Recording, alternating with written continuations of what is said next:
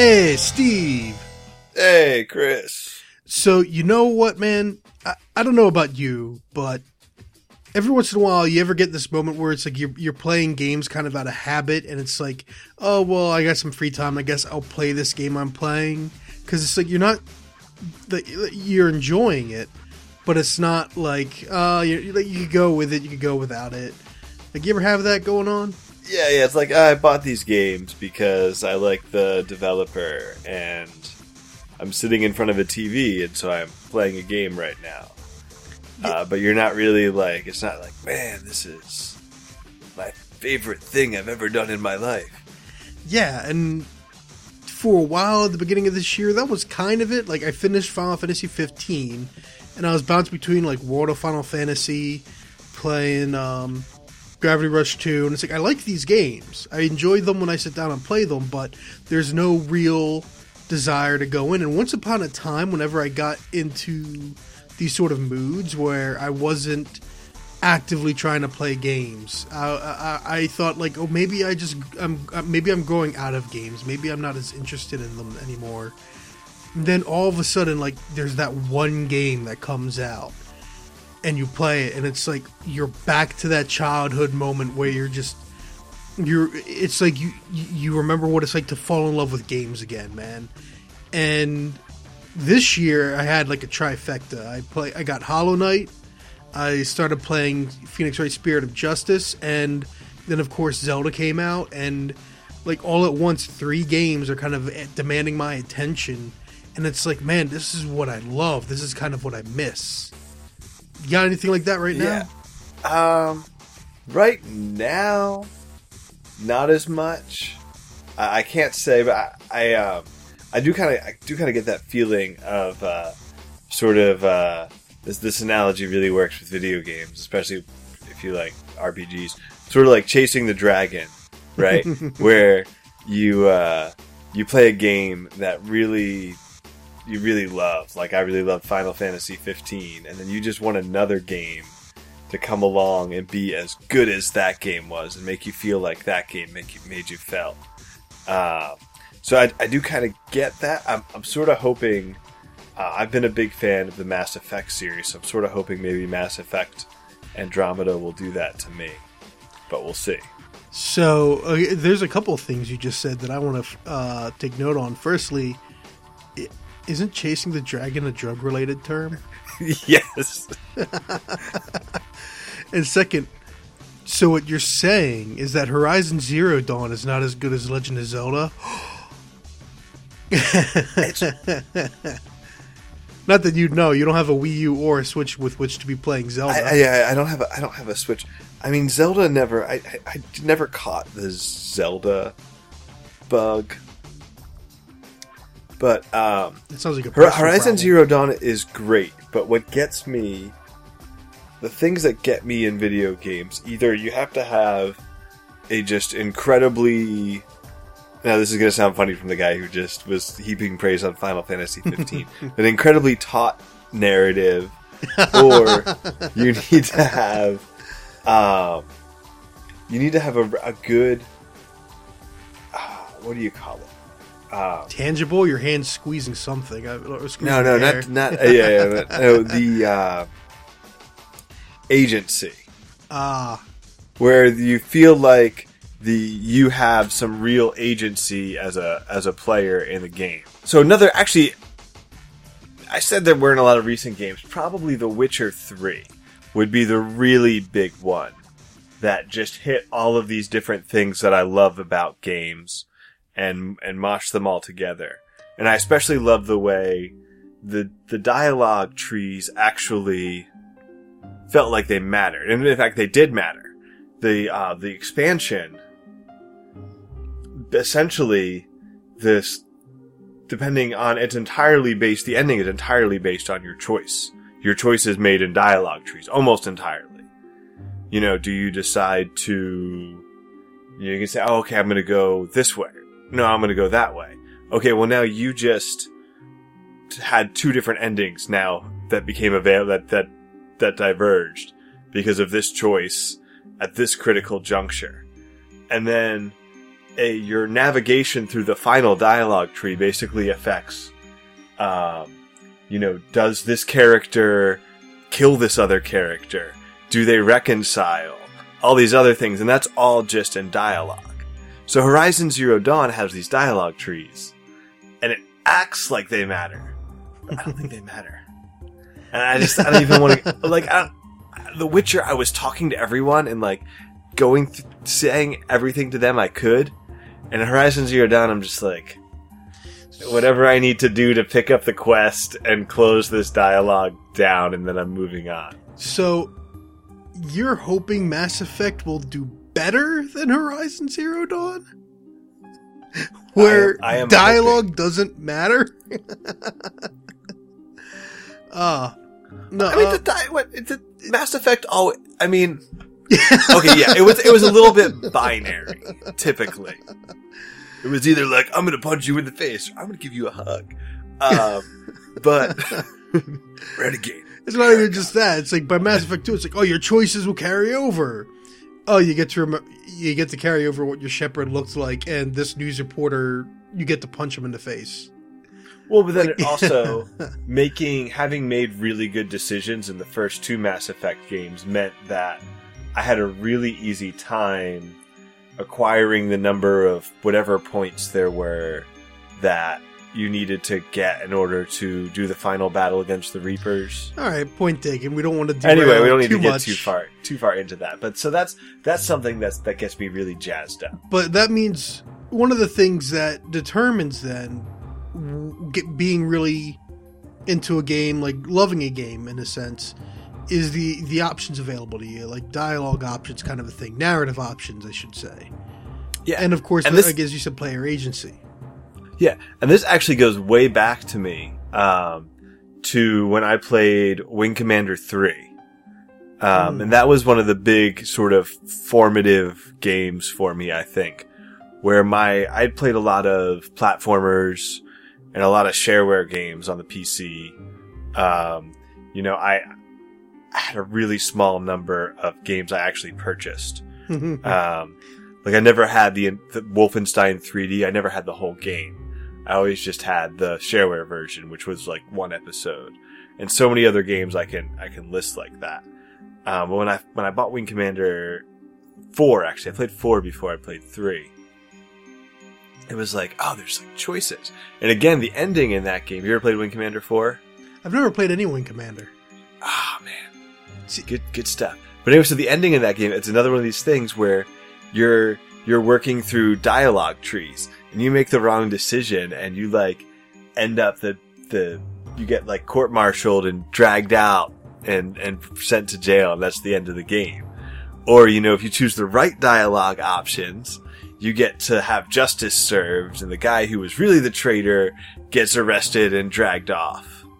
See, this actually does make me brings me back to one of my thoughts of when we fall in love with a game. Is it because it reinvigorates something of what caused us to fall in love with games to begin with? And this is funny for me because, as I said, one of the games that I first brought up was Hollow Knight. But I feel like the first game that I really, truly loved the medium for, or maybe it's one of the ones that made the most impact on me looking back, was Final Fantasy II. Well, 4, but released as 2 in the US.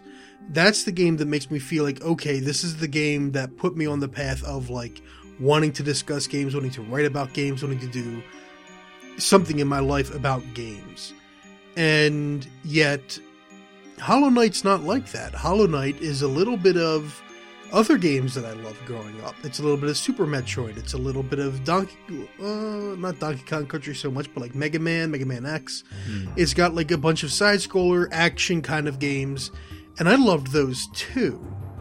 So, no matter what actually made me fall in love with games or whatever, it's that these games that I grew up playing and really loved, Hollow Knight speaks to that. Hollow Knight kind of brings that back without necessarily being nostalgic.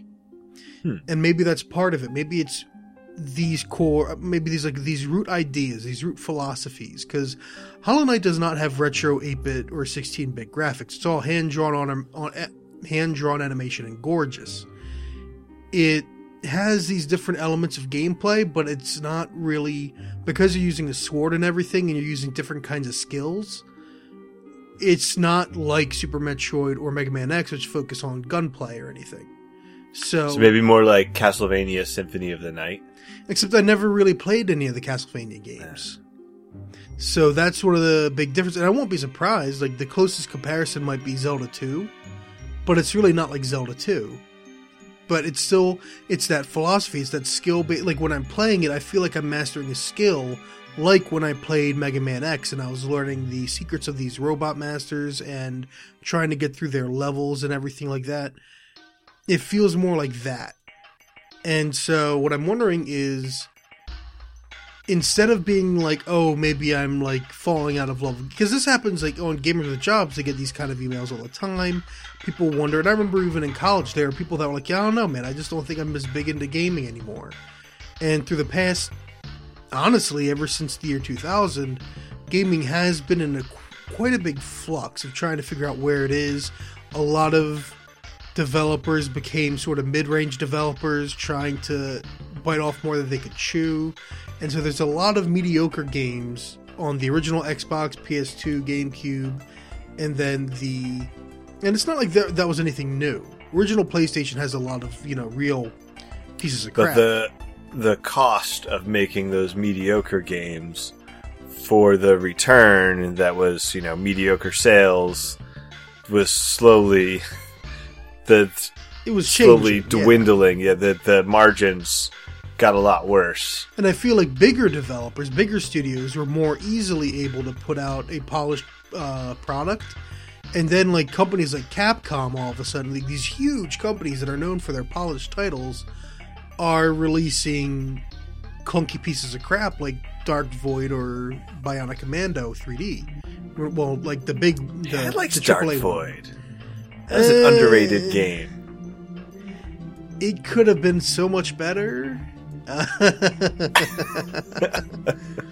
But I mean, that's what I mean. Like, it's underrated. You say it's underrated, but can you deny that it couldn't have been better? It could have been better. There you go. No, I mean, so I'm just wondering, like, is this something that happens periodically, or is it more like formula? Just every once in a while, you have a game that sort of formulates your impression of this medium, this genre. Like, one of the things you and I were made note of earlier is Halo is a big definitive game for me. Oh, definitely. Well, I mean, Halo, at the time, I hated Microsoft. I just hated Microsoft. And I didn't want Halo to be good. Did you ever have even when an it Xbox? Was good, I didn't want to admit that it was good. I had it, so my Halo experience was a guy down the hall from me at college got an Xbox day and date with Halo. And we all played. Initially, we played through the campaign co-op, and then we spent on easy, and it was so hard because even though we were all shooter veterans from Unreal and Quake and all that stuff, the controller was totally killed us.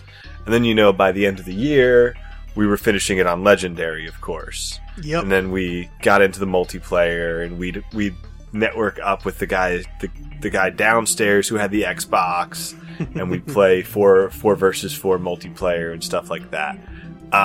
So Halo was, for me, I think it was the first console experience of ways in which a console is superior to a PC. Because you gotta remember, I was a PC guy. Yeah. Wait, you mean you weren't a Mac guy? No, I was a PC gamer. I was not But you hated Microsoft. See, this is what I'm trying to wrap my head around. Well, this is a tangent. This is off topic. But you don't have a single Microsoft device in your house right now, don't you? I have an Xbox 360 still. Oh, okay. But that's it. So you got one. That's it. But no Microsoft PCs or anything else. I had Windows exclusively for gaming. I actually ran Linux as my primary operating system. I would dual boot into Windows 98 and I had a totally stripped down Windows 98, which was exclusively for playing games. And games that would run in Linux, I would run in Linux. So that's pretty funny. And anyway, so I had so many reasons I really wanted to hate it, but then I think about there was nothing like that. Where one, the experience of playing together, sitting on a couch next to somebody, or a bed, a really uncomfortable bed with your head up against a cinder block wall, playing Halo co-op, was just something I just hadn't really done before. I'd played teen games, I've played LAN parties and things like that, but it wasn't the same. There was something totally different about that. So you never got the GoldenEye experience that a lot of other people did. Well, I did play GoldenEye, but GoldenEye was dumb and GoldenEye was bad, and anybody who thinks otherwise is wrong. The controls in that game... For all the things that you and I should not be friends over, this is one of those unifying things. This is one of the unifying things that keeps us friends, because that game is so overrated. So overrated. Especially, again, remember, I was a PC guy, so I'd go over to my friend's house, and they'd think, oh, GoldenEye is awesome. I'm like, have you guys played Quake? Have you guys played Unreal Tournament? Do we really need to play GoldenEye? Like, let's whip out, I'll install, I got my discs right here. I'll install Unreal Tournament, we'll set up a LAN, we'll play some Unreal Tournament right now. You know how much better this is than GoldenEye?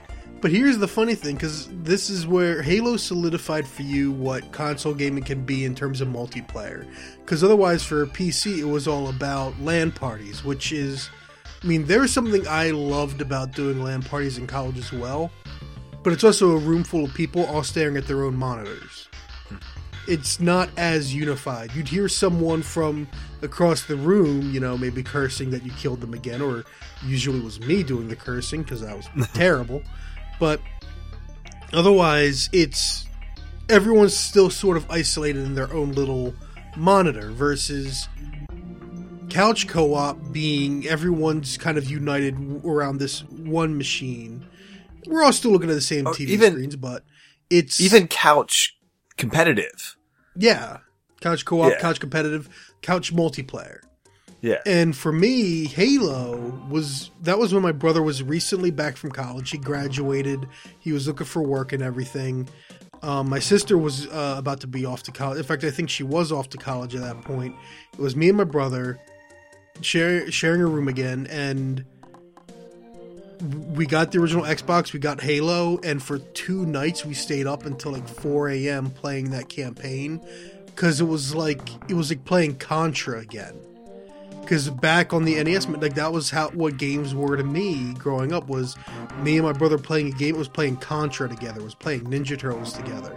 It was co-op experiences with my brother, and Halo brought that back. So it's funny that for me, one of the things that made Halo a definitive game in my life, that I loved and I played that game so much in high school, man.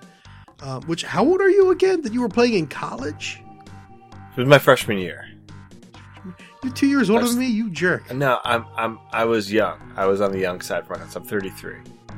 You're still, you're 2 years older than me. I'm 2 years older than me. Yes, I was playing Halo in college. Yeah, but no, completely off topic again. Cut that in post. No, people will learn more about us. People learn more about us. I'm 31. No, the experience of playing that in high school with my brother, when we haven't been... Firstly, he's been off in college, so we haven't played much in the way of games with each other. And then, after the Super Nintendo, co-op games kind of vanished. We were into RPGs, we played competitive fighting games, didn't really play anything co-op together, and then playing Halo again, and all the experiences that came with it. And that's the thing, even when it comes to Ninja Turtles or Contra... They lacked some of the shared experience that the narrative provided in Halo, of when the Flood appeared for the first time. We got to share that experience. Yeah, that was something else that Halo, that gets maybe not as...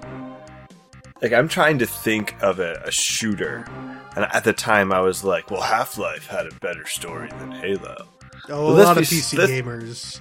let's be serious here. Half-Life may have, in some ways, had a better story, but Halo had better presentation and a better storytelling, for the most part. Well, that's still going to be debatable, but that's a whole in terms of, yeah. I mean, there was definitely, Half-Life had its moments.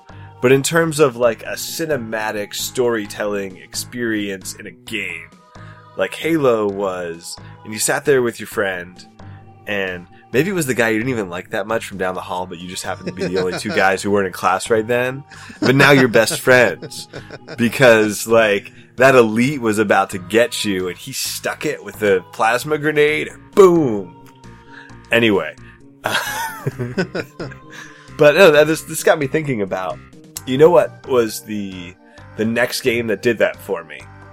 And this wasn't even anywhere on my list when we were talking about games that really spoke to us. Gears of War.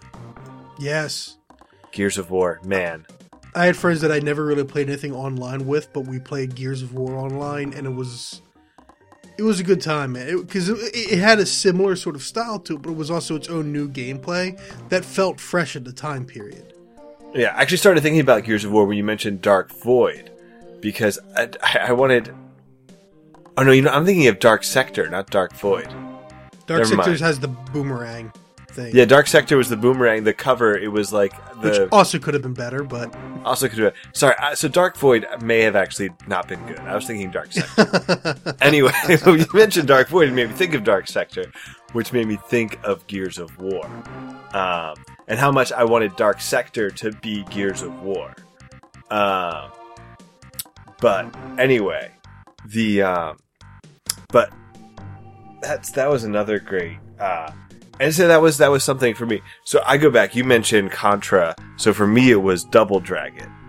And, I had a Double Dragon 2 cartridge for my NES, and it didn't really work. It had a little jingle inside, like you shook it, and but it would play like a few levels, and then it would crash. The guy who lived across the street from me, he was only like a year older than me. He had a Double Dragon 2 cart that worked. And so he would come over and he'd bring his Double Dragon 2 cartridge and we'd play. And I remember beating Double Dragon 2 for the first time, which I thought was impossible. I did not think that people actually beat Double Dragon 2. Actually, he beat it. I died and he beat the last boss. But anyway, I beat Double Dragon 2. And then I could see that maybe being something else, that just these co-op console games, and the experience of that, which is somehow a little bit richer than being separated by miles and talking over a headset. And you know what? Actually, that's funny, because Left 4 Dead is actually another iconic game for me, and when we're talking multiplayer too, because Left 4 Dead, especially after I graduated college and I was looking for work, me and a bunch of my friends of mine, and most of them were people, actually I don't think I met any of them in real life. They're all friends of mine from a website. We would just regularly meet up and play Left 4 Dead, no matter how many times we beat those campaigns, because we never played the versus. We didn't like the competitive multiplayer at all. We only played the co-op, and we played those damn campaigns over and over again, and you'd think we would have gotten sick of it, but between Left 4 Dead 1 or 2, I mean, we just kept jumping back and forth. And in terms of the couch play, though, at the very end of college came Castle Crashers, where I never played that. Oh, you never played it? Oh, it was another good one. That was one of those games too that was great for just, you were going to have people over, just turn the game on, and next thing you know, like, people are just stopping and watching because it's so humorously animated. And even if they don't want to play it themselves, it's done in such a manner that people just loved watching it. So we'd have like an entire party going on where people are drinking and flirting and other crap like that, all over dancing or whatever. And then you have these people gathered around the TV as like 4 freaking nerds play Castle Crashers. And it was just a great experience. Like, these are all, I guess, maybe I should retitle this episode. It's not about things that make you fall in love with games again. It's just moments that make you fall in love with games in general, or that like just seminal moments in gaming for you. Because in some ways, for the multiplayer, that is a big thing. And you're right, Final Fantasy 15 for me was a big thing too. Like it was a game that I was drawn to and I played a lot of, and just absolutely loved. How about you? Yeah, but I mean, I have to think like how much of that was, because that's one of those, to go back to the drugs analogy. That's one of those highs that I'm chasing. I'm chasing the Final Fantasy VII high, and every few years, Square Enix now, gets me a fix. Well, remember, then 13 left me really sour. Don't even try. Don't even try, because I remember I was over your house the one time. You were still living in the older house, and you were trying to get me interested in Final Fantasy 13 2 or something. Like, you were like, come on, man, look at just watch a little bit. And I'm like, numbers and flashes. I have no idea what's on screen. And you were like, no, man, seriously, it makes sense just once you play it. And no, don't get me wrong. I ended up really loving the combat system in Final Fantasy 13. But it didn't get me that fix in the same way. But here's the thing: did you play Final Fantasy 12? Yes. See, also not the same fix. After 10, I stopped playing Final Fantasy games for a while. So for 15, aesthetically, there is a bit of that fix, but Final Fantasy 15, it's a different beast for me now. It is completely separated in a lot of ways from the Final Fantasy that I grew up with. Right, because you hadn't played, so you played 10, you didn't play 12, you didn't play 13. But so that means you were really hurting for that Final Fantasy fix, though.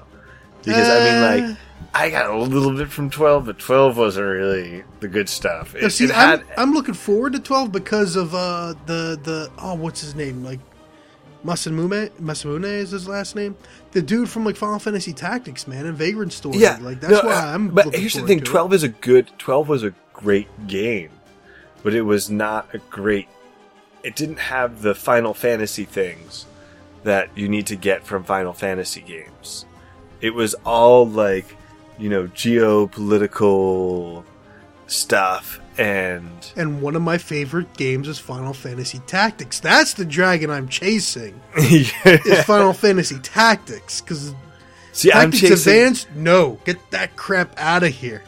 I'm chasing the, like, giant sword, emo, spiky hair dragon. That's the one.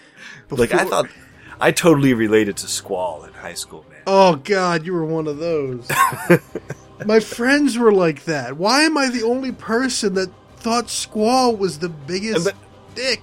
But I honestly, I thought Rinoa was... I thought she was really annoying.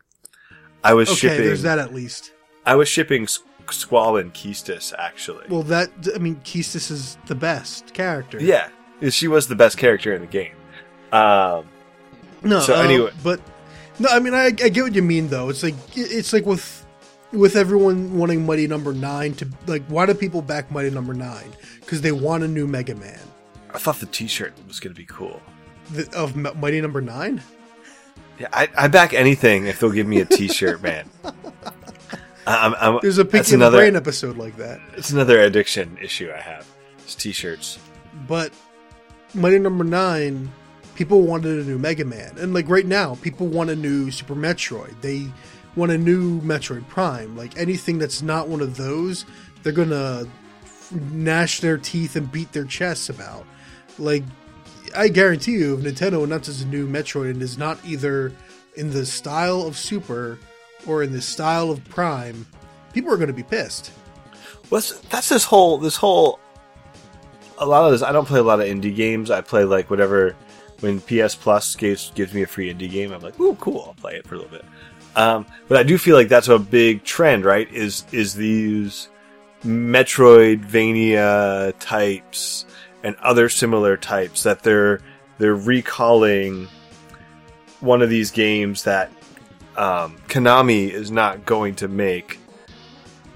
I mean, they did for the Game Boy Advance and stuff, but they're not really making another Castlevania that in the style of Symphony of the Night. So instead, now you have Bloodstained, right? Which is a Kickstarter game, right? So you get these other guys, and they're right, or Mighty Number 9 with Mega Man, because Capcom is not making another Mega Man X or something in that style. So you need somebody else to come in and like cash in on your nostalgia dollars. Yeah.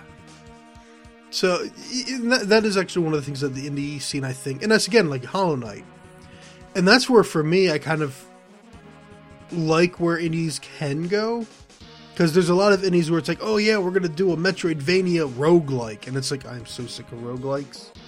I'm so sick of games that are shmups, twin stick shooters. I mean, every week for Games with Jobs, like if there's ever a blank week where there's nothing AAA coming out that I know I want to get, I gotta look through all the indie games, and that is the quickest way to realize that indie games are shovelware. It is basically like you're looking at a release list of people's portfolios so they can get development jobs at bigger studios, because holy cow, they're like so many of them blend together.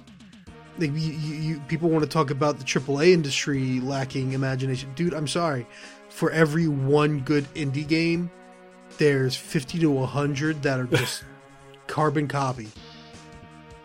And I know that probably sounds terrible, because a lot of these people a lot of people really put a lot of effort into these games. They did it honestly. They were trying to make something that they thought was good. It's just, when dude, you don't stand out, man. I'm sorry.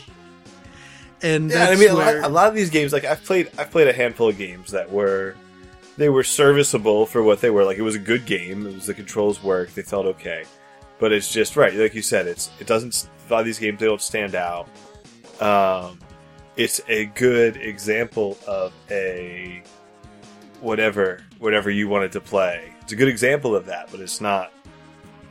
It's not anything that's. It's not. Yeah, I know exactly what you're saying, but I think that it does fall into this.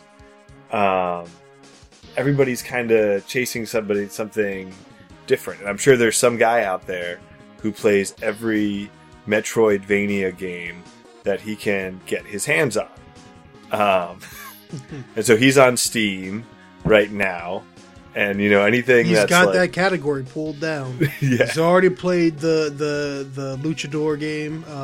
What is it called? Begin with a G or something. Guacamelee. He's already played Guacamelee. He's already played Axiom Verge. He's already played all the big ones, And now he's looking for his next fix. It's sort of like with music too, right? Like the Metalhead or something like that. I don't know any Metalheads. Oh yeah, we don't know any. We don't know any Metalheads. Where you're like, oh man, I love power metal. And you're like, I need some more power metal. Well, no. See, the problem. I mean, as it's the same thing, right? Because there are great bands making great music. Period. That is power metal or whatever genre you want, and then there are bands that make totally serviceable power metal, and it hits all the power metal stuff, but it's just like no. I mean, yeah, I get what you mean, because this technically even started with, think about it, Shadow Complex. Shadow Complex. There's your first real big indie Metroidvania. Well, indie in that it's published by Epic, but no, I mean that's the thing. Like, people played Shadow Complex and it's like, holy crap, this is the Super Metroid sequel I've wanted in years, like for years now. But I mean, I think there is part of that to it. There are some games that I really would love, as I said, like Final Fantasy Tactics. I'm still waiting for a tactical RPG of that vein that really grabs and hooks me, narratively and mechanically. Didn't you support that Kickstarter? Oh, I did. That imploded? What was that called? It didn't implode. It's still technically going. It's taking forever. Unsung Story, I believe. Unsung Story, yeah. It kind of non-ploded. It's taking forever. They keep on saying, oh yeah, we're going to get back to updating you guys more. They got funds. But that's the thing. Like, yeah, I'm waiting for that to come out. Waiting for... I mean... But see, there's a perfect example. So it tickled your fancy. And and you were like, "Ooh, I got to get me some of this." There's like Final Fantasy Tactics people involved. Like, I'm gonna throw some money at this Kickstarter, and I'm gonna get myself some good Final Fantasy Tactics. And now years later, it's like, oh yeah, that was like every once in a while I get an email and it's like, oh yeah, I backed that game. So that I guess that's just the doom and gloom of it. But otherwise, back to games we love. There's a whole. I got to see if I can remember, because again, like for me, it's kind of a phase. Like every time I know there's games that I'm not really into at the moment, there's something that comes along, and sometimes they're surprises. Sometimes it's just something I didn't see. Like again, like Hollow Knight. I found out about a week before it released. Played it, and it's like, holy crap, this game's good. Nice. So all right, here's my question. So what's like your first love? Like, what was the first video game that you would? I mean, that's really tough, because firstly, you're asking me to go back to when I was a kid, and like the first game I played was Donkey Kong on the ColecoVision when I was 3, and that's barely something I remember. Like I barely remember the smell of the electronics. Right. So I'm talking about like, yeah, what's like the first one that really stands out? Because I could name like a bunch of games I played. So I'll go first. How about this? So for me, the one that really sticks out in my head is Super Mario 2. And that's because I was the youngest. I had 3 older sisters, and they all played the Nintendo, fairly regularly at the time. So I was the last one to beat Super Mario 1. we didn't get the Nintendo until Mario 3 was already out. I was the last one to beat Super Mario 3. I was the only one who beat Super Mario 2. So for me, that kind of like that stood out to me, and I kind of hung on to that one, and it became my favorite just because it was sort of like my game. Like, you can all beat Mario 1 and you can all beat Mario 3, but ain't nobody else gonna beat Mario 2, because that's my game. I feel like I'd have to ask my siblings, but like the one, like, it really is Final Fantasy 2 is the first game I really remember waking up in the mornings and just that's what I wanted to do before anyone else was awake, and being like, I actively remember being distracted during the school day, wanting to go home and just wanting to play more. Like, I mean, I always loved video games. I always drew the characters. I drew the characters from the instruction booklets. But I feel like Final Fantasy II was really the first game. And then that kind of kickstarted it, because like a lot of games I never thought I could really beat on my own. But at the same time, like, I know I could continue to ask my brother to play games with me and stuff, but there were games, there was watching the Ninja Turtles and Transformers cartoons, there was drawing. I had a variety of things that I really loved as a little kid, and I feel like video games were just a part of that until Final Fantasy II came along. But my siblings might remember differently. I know for a while my brother kind of joked and called me Nintendo, and I thought he was making fun of me. So I don't know what age I was at the time, though, when he did that. So I don't know. It's just, at some point I really fell in love with video games, and then like it just started to build, I guess, as I got older. Like before Halo, I found myself playing the original Legend of Zelda on my mom and dad's really crappy, small, black and white CRT television, and I don't remember why I had it hooked up to that. Like, the NES was hooked up to that. It was in their bedroom. I would play in the summers in their bedroom. I would either be sitting on the floor or standing up, because the TV was positioned completely horribly askew from the bed. And I played the original Legend of Zelda and beat it in black and white. And why I did this as a middle school kid, I don't know. I had Link to the Past. I'd already beaten that one. I don't know why I played the original. And then I had similar situations when I finally owned... Actually, no, I never beat A Link to the Past until after that, because I didn't own it until after that. By the end of the Super Nintendo's life cycle, I ended up purchasing for sale A Link to the Past and Super Metroid, and that's when I finally owned them. And was addicted to them, kind of a deal. So I don't know. Like I think towards middle school is where I really started to more. Maybe that's just what I remember more. I don't know. So I get that. I think that, yeah. I mean, for me, it was more. Like I said, I had Nintendo, played the Marios and Double Dragon and Contra, and whatever random games the video store was selling.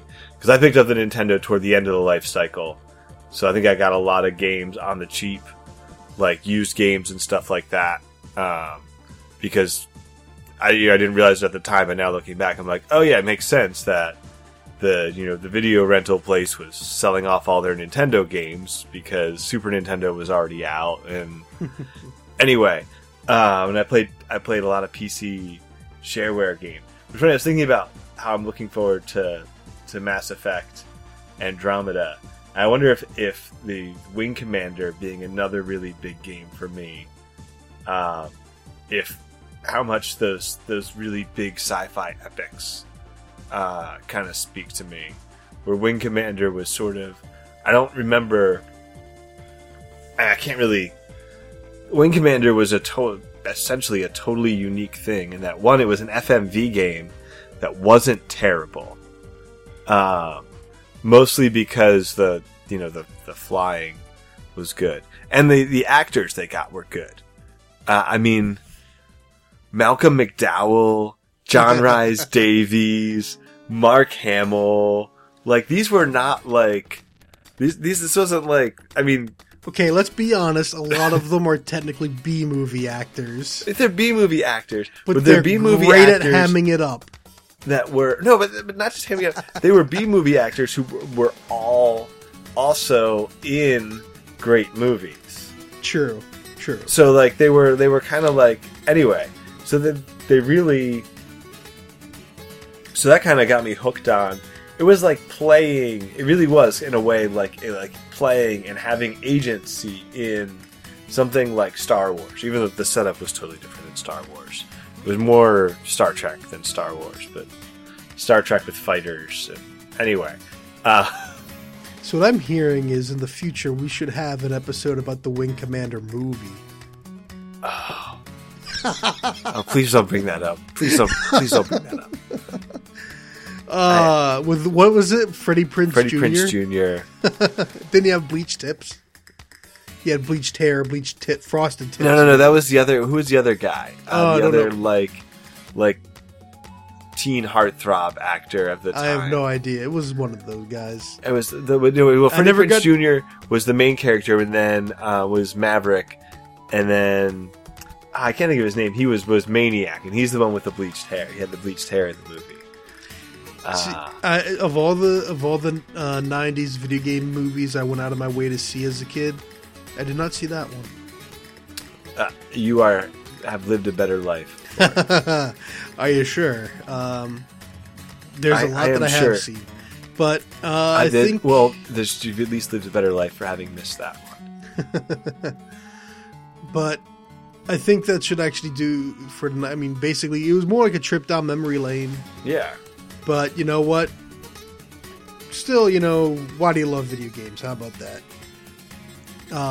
Or falling in love with video games. So there's our topic for tonight, and I think I'm going to go fall in love with more Breath of the Wild. How about you? I think I'm going to go to sleep. Okay. All right, man. Well, have a good night.